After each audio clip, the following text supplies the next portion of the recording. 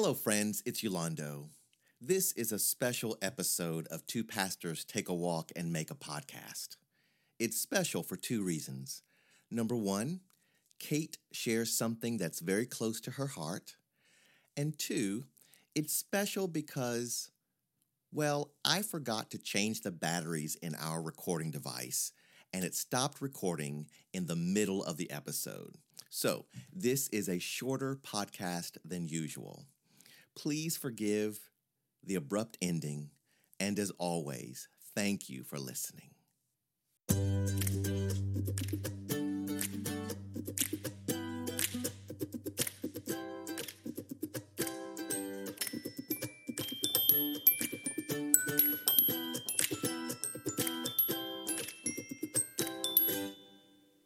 Hey, this is Kate. Welcome to Two Pastors Take a Walk and Make a Podcast. This is Yolando, and as always, we're talking about what is astonishing us, what we're thinking about, and what we are preaching.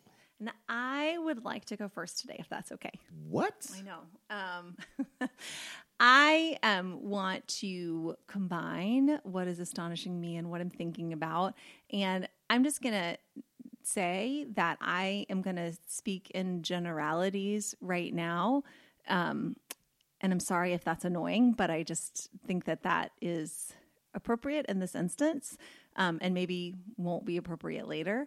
And I just want to be transparent and share that I'm really wrestling with the impact of some of the choices that I made in one of our previous podcast when we were unpacking something together.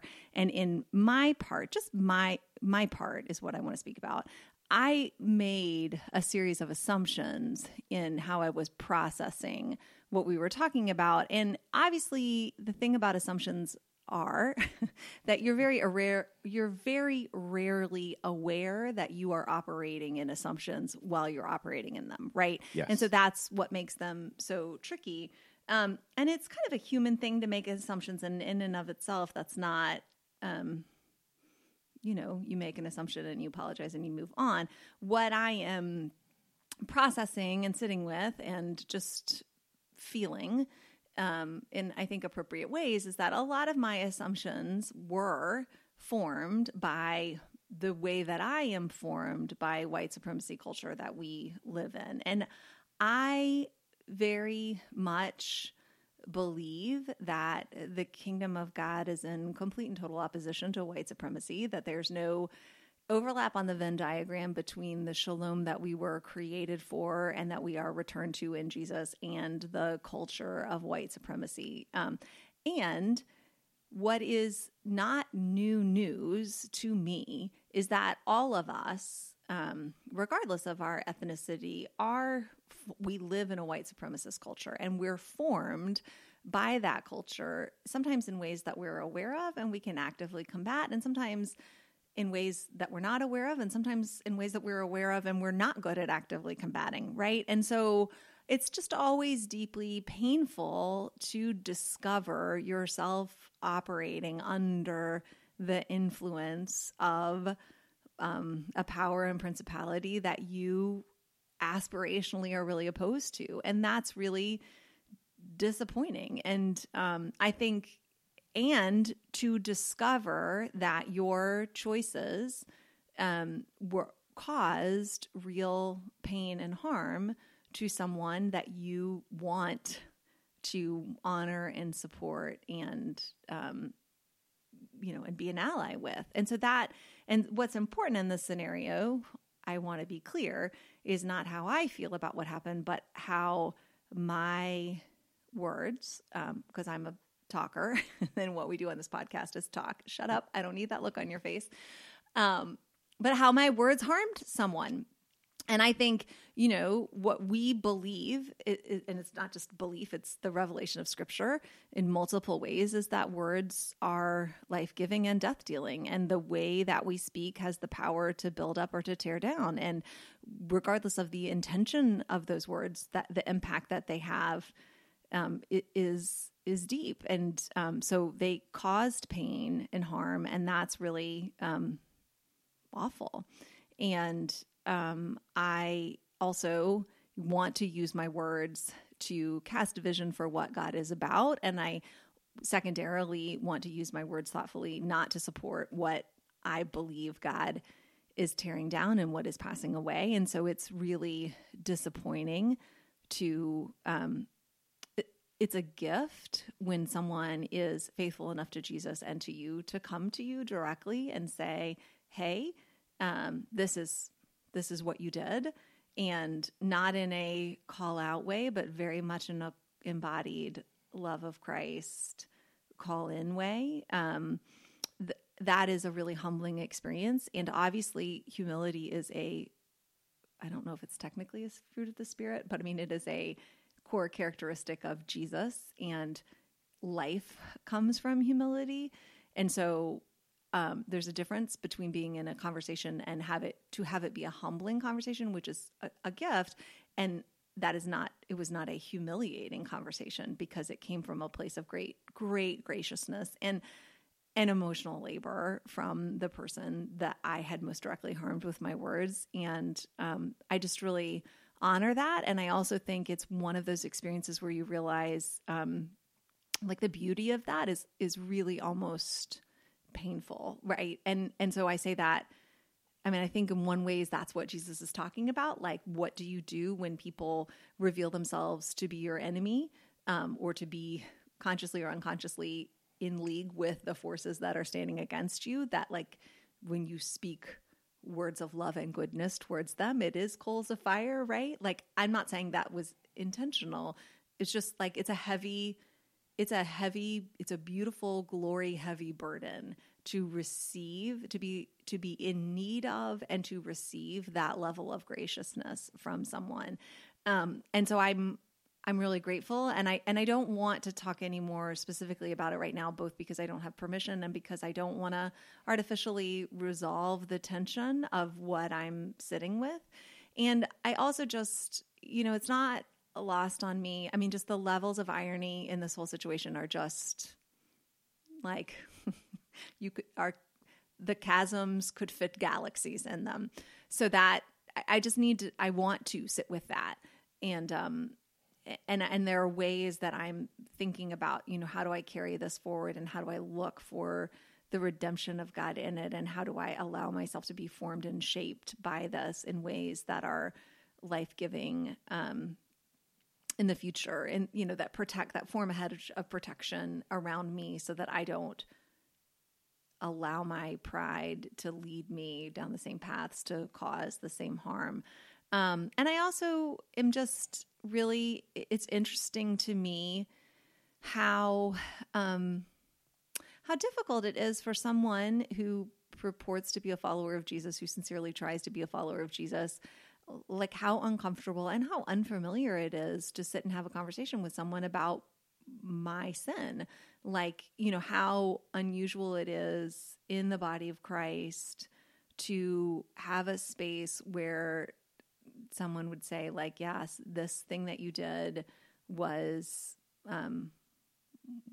whatever. Like, I think sin has such a pejorative term, and it's used to separate people, when in the reality in the body of Christ, like, our common ground is both Jesus and our need for Jesus. And so, like, I don't know why I am curious and just noticing, like, my visceral discomfort with having to confront my sinfulness and my humanity, not in the abstract, but in the concrete, right? Because I would never argue with anyone who would say to me, Kate, you've been formed by white supremacist culture, and there are going to be times, even when you are actively trying to do the opposite, where your actions and choices and words are going to reflect that formation. And I would be like, yes, I accept that that's true.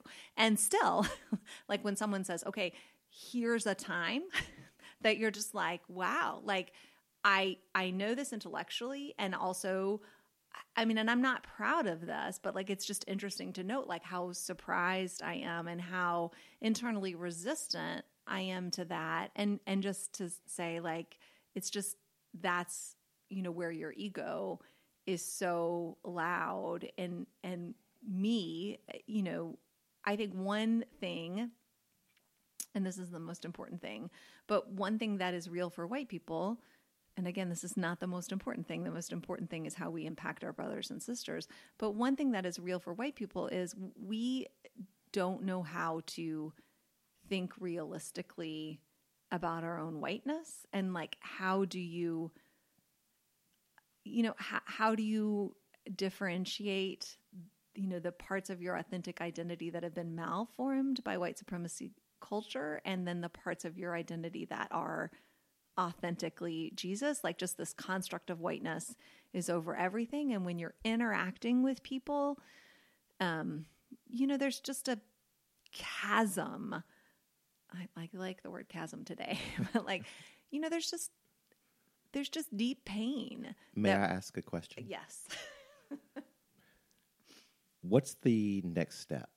I mean, you mentioned sitting with the discomfort. Mm-hmm. If that is the next step, what does that look like? Well, I mean, I think for me, it's recognizing, like, even after finishing the conversation, like, my instinct is like, I want to go get on Facebook. Like, I just want to kind of numb and distract myself and focus on something that makes me feel good. And I think it's really important in terms of growing and becoming healthier and becoming more conformed to the image of Christ, that you don't rush past that, right? And it's funny, irony. Why not?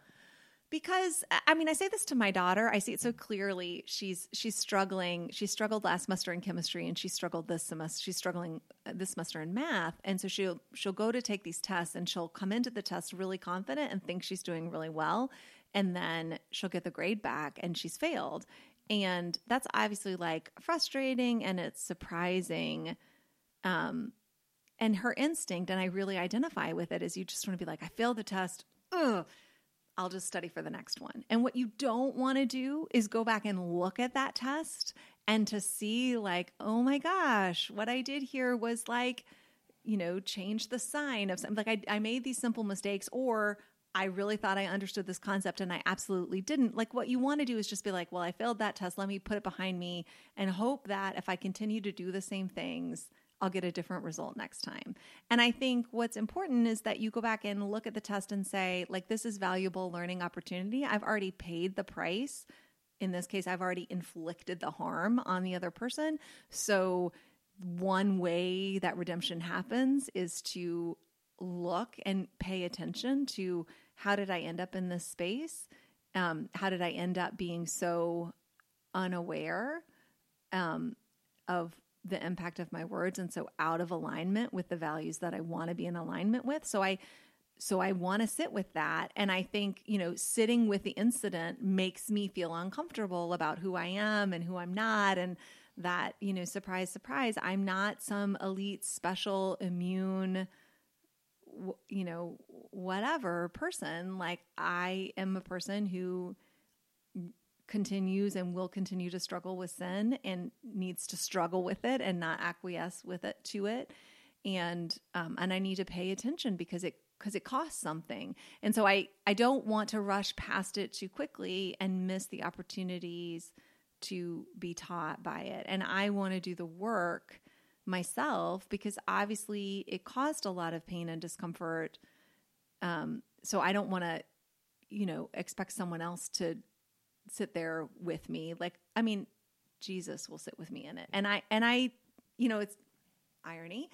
Like, we've just been talking in the church about, like, being before doing, and when you have to feel your feelings, and you have to be able to be alone with yourself before you can be alone with God. And I think, when you are right up against the limits of your authenticity and, the space where you're dealing with your own hypocrisy and weakness, like, that's hard to center and sit with, but it's necessary, because if you don't face it, then it runs the table. So I think I don't want to step too quickly to, well, what are my next steps? Because that is a step towards resolving something that I think it would not be healthy for me or ultimately other people that I'll impact, to resolve it too quickly. And I also, I think it's important to speak in this space about it because it happened in this space.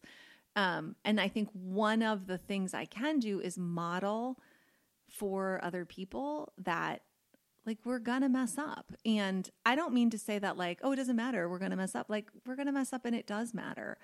And I think sometimes white people are so afraid of messing up that it feels like, okay, well, the safe thing to do is disengage. And the safe thing is maybe to find a community that's homogenous so that when I mess up, I don't harm people, that my ancestors or my, whatever, like I don't add more to the sum total Or when harm. you mess up, no one cares. Right. And so I think to be able to say like, look, it matters. I messed up. I want to model for other people that you want to be a person who someone will come and talk to you about it. You want to receive that as graciousness because it is, and just recognize the gift that has been given to you. And that, there's a price to pay for disengagement and a price to pay for engagement. And I think one of the things you lose when you engage is your illusion that you're above it or beyond it all, right? Like you can have that illusion if you're not actually in a space where you're in relationships where you are intimate with folks and have the kind of trust that I don't want to make this about me because it's not about me. It's really about, the person who did ministry towards me. But for me, it's really complicated and messy and painful. And I am disappointed and I don't want to rush past it. And I also just think it's revealing about how much I want to, you talk about like, do you want to do the work or do you want to look like you've done it? Right. Like, the reality is I want to look like I've done it. Right. Like if and that's just, I'm not proud of that, but, that's a real thing. And so if I'm aware of it and name it, then it helps me recognize, there are just places where I should second guess whether my voice needs to chime in. And there are just places where having an opinion is fine and having an experience is fine. But you can ask the question about like, is this, does it really need to be shared in this format or in this space? And those are valid questions. And that's not about being canceled. That's about being self-aware of, just like an addict would say, I can go into a bar at 2 a.m. and manage not to drink. But why would I put myself and other people at that level of risk? And I think just having a healthy sense of awareness of like, I'm really prone to messing up in certain spaces, and I need to really deeply question whether my voice belongs in those spaces and not just assume that it does. And this is the last thing I want to say. I think that there's a lot of conversation right now in ministry in really helpful ways about leadership. Like, what does it mean to be a leader? And that learning discrete tasks for ministry doesn't automatically make you a healthy and life-giving leader. And so that's all really good conversation. And outward success. Sure. Numbers, money, whatever. Right. Mm-hmm. And also, what we're not having a conversation about is what it looks like to be a follower. And I think that absence of conversation reveals a lot about just the way that ego and pride run the table generally in our culture, that we attach a lot of honor to being a leader and very little honor to being a follower. And we think that it takes a lot of intentionality and excellence to be a good leader, but we then assume, I think, that it doesn't take very much intentionality to be a good follower, and that following happens just like by the absence of doing something else. And that's not true. And I think for white people, people in general, but for white people and to think about, as hard as you might be working to be a thoughtful, good, self-aware leader, you are going to have to maybe put more intentionality and reflection and effort into being a good follower.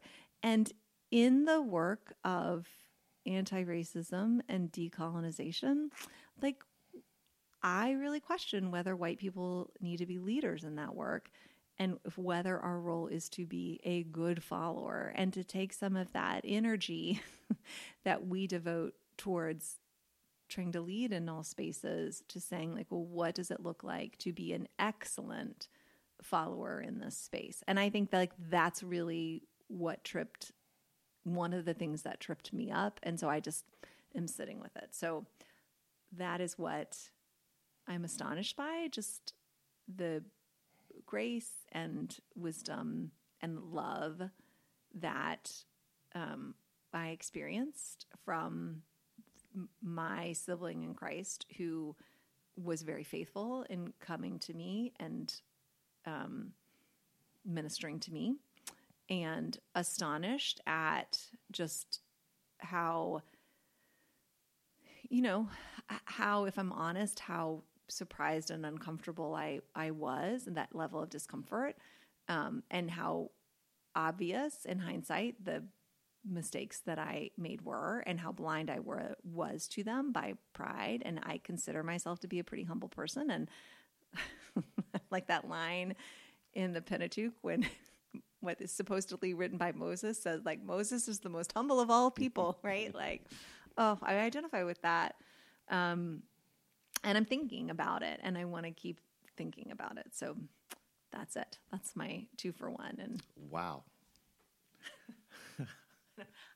You probably don't have much, I don't know. I'm welcome anything you want to say, but Well, no, I want to ask a series of questions, but I also want to honor your desire, your intention to only say so much in this space at this time so that you can process it some more and say more later. Right, and just check in that what I think is appropriate to say, obviously, like my barometer on what's appropriate, I very directly know was not calibrated to the cross. And so I don't want to just assume that, okay, well, I didn't know what was appropriate to say then, but I can talk about it now and I do know what's appropriate to say for me. And so I just want to also do some more sitting and waiting and then check in and say, like, is this appropriate? Is there any way this will make things worse? Like what, anyway, so. You don't remember this. You probably won't remember this, but many years ago, probably about 10 years ago, when we were first becoming friends, I informally interviewed you.